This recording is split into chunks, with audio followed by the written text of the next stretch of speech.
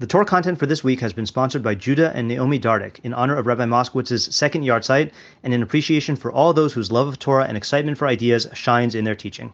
Hello, I'm Rabbi Matt Schneeweiss, and this is the audio version of the two-page article I wrote and published on my Substack at rabbischneeweiss.substack.com on December 8th, 2023, and the article is entitled Vayeishev, The Consequences of Tattling and Misguided Rebuke.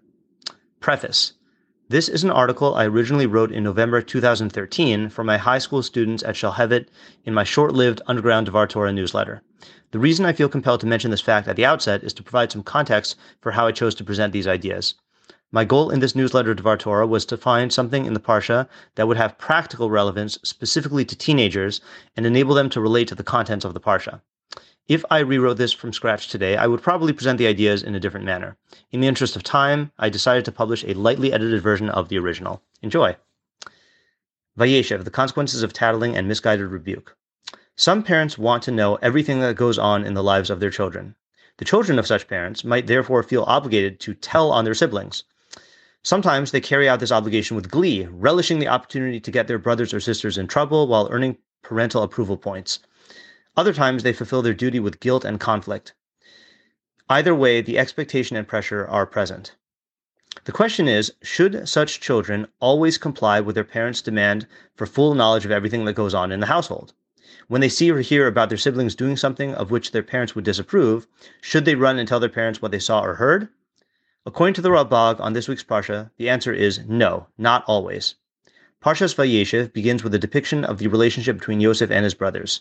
Quote, from Bereshit 37:2, Yosef at the age of 17 years was a shepherd with his brothers by the flock, but he was a youth with the sons of Bilhah and the sons of Zilpah, his father's wives. Yosef would bring bad reports about them to their father. Rashi, end quote from the pasuk. Rashi, on that pasuk, expands upon the content of Yosef's bad reports. Quote, and Yosef brought bad reports about them. Any evil he saw in his brothers, the sons of Leah, he would tell his father. They ate the limbs from living animals in violation of Aver min hachai, the prohibition against eating a limb from a living animal, that they demeaned the sons of the handmaids by calling them slaves, that they were suspected of arayos, illicit sexual relationships. End quote from Rashi. One might think that Yosef was right in bringing these reports to his father. After all, Yosef and his siblings were destined to become the Shivtei Yisrael, the tribes of Israel. Any transgressions or imperfections possessed by his brothers might be passed on to their descendants, which would pose a threat to the legacy of the Avos, the forefathers. Wasn't Yosef correct in reporting the bad behavior of his siblings to Yaakov so that the latter could rebuke his sons and facilitate their teshuvah, their repentance? Rebuke concludes each section of his Chumash commentary by summarizing the philosophical, ethical, and halachic lessons that we can derive from the text. Rebuke here in Toelis number 2, on Bereshit 37:2-4, explains why he thinks that Yosef was misguided in his decision to tell on his brothers. Quote, this is a lesson in midos, character traits, namely, that it is not proper for a person to tell his father all of the improper things he hears about the members of his household, for this will generate strife and conflict and will cause himself harm.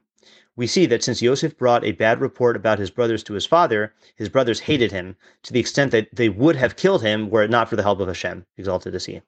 End quote from the Rebuke. According to Rebuke, Yosef was short-sighted. He failed to recognize the consequences of telling on his brothers. Had he thought of the ramifications, he would have realized that his tattling would fuel his brother's animosity and would have posed a serious threat to his well-being. Ultimately, this lack of foresight came back to bite Yosef in a major way and nearly cost him his life.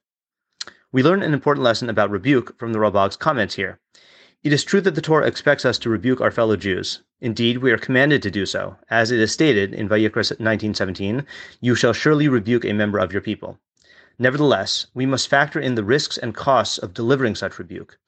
If our rebuke is likely to generate strife, animosity, and hatred, then perhaps it is better to remain silent or to find some other course of helpful action.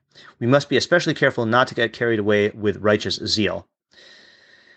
An interesting application of this lesson can be seen at the Chet HaEgel, the sin of the golden calf. Bnei Israel panicked when Moshe didn't come down from the mountain when expected. This incited the Erev Rav, the mixed multitude, to build the Egel HaZahav, the golden calf. Aaron seemingly went along with their plan. He took charge of the process of building the Egel.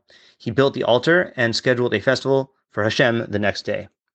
Rashi, commenting on the phrase, Aaron saw and built an altar, etc., explains, quote, Aaron saw many things. He saw that Hur, the son of his sister Miriam, rebuked the Jews and was killed. End quote from Rashi. Rabag, there on Toelis number 11, explains Aaron's reasoning. Quote, when a person sees that people intend to do evil, and he knows that if he rebuked them, that they wouldn't accept it from him, in such a case, it is proper for him to make it appear that he agrees with them. Then he'll be able to strategize to prevent this evil in as many other ways as possible, for they will trust in him and think that he agrees with them. For this reason, we find that Aaron, once he knew that the Jews wouldn't listen to him if he rebuked them for making the gods that they asked him to make, made himself appear as if he agreed with them. He then strategized in every way possible to prevent them from doing this action. Namely avodah zarah, idolatry. End quote from the Rabag. Rabag goes on to clarify that in the particular case of the Egel, which involved a sin of avodah zarah, Hur was correct in endangering his life to stop his fellow Jews from sinning. Rabag explains that Hashem was angry at Aaron, who, quote, should have rebuked them, letting whatever happens happen, end quote. Nevertheless, if the sin had been anything less severe than avodah zarah, Hur would have been wrong to put himself in harm's way to rebuke his brethren, just as Yosef was acting foolishly by bringing the evil reports of his brothers to his father.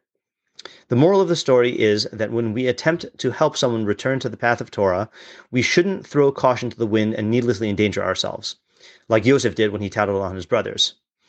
Rather, we should conduct ourselves with wisdom, looking for the most strategic ways to guide others while preserving a harmonious relationship so that we can continue to be a positive influence on them in the long run.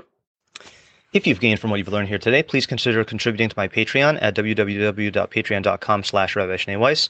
Alternatively, if you would like to make a direct contribution to the Rabbi Shnei Weiss Torah Content Fund, my Venmo is at Matt-Shnei Weiss, and my Zelle/Chase QuickPay and PayPal are mattschneiweiss@gmail.com. Even a small contribution goes a long way to covering the cost of my podcast and will provide me with the financial freedom to produce even more Torah content for you. If you would like to sponsor an article, shir, or podcast episode, or if you are interested in enlisting my services as a teacher or tutor, you can reach me at rabbischneiweiss@gmail.com. Thank you to my listeners for listening, thank you to my readers for reading, and thank you to my supporters for supporting my efforts to make Torah ideas available and accessible to everyone.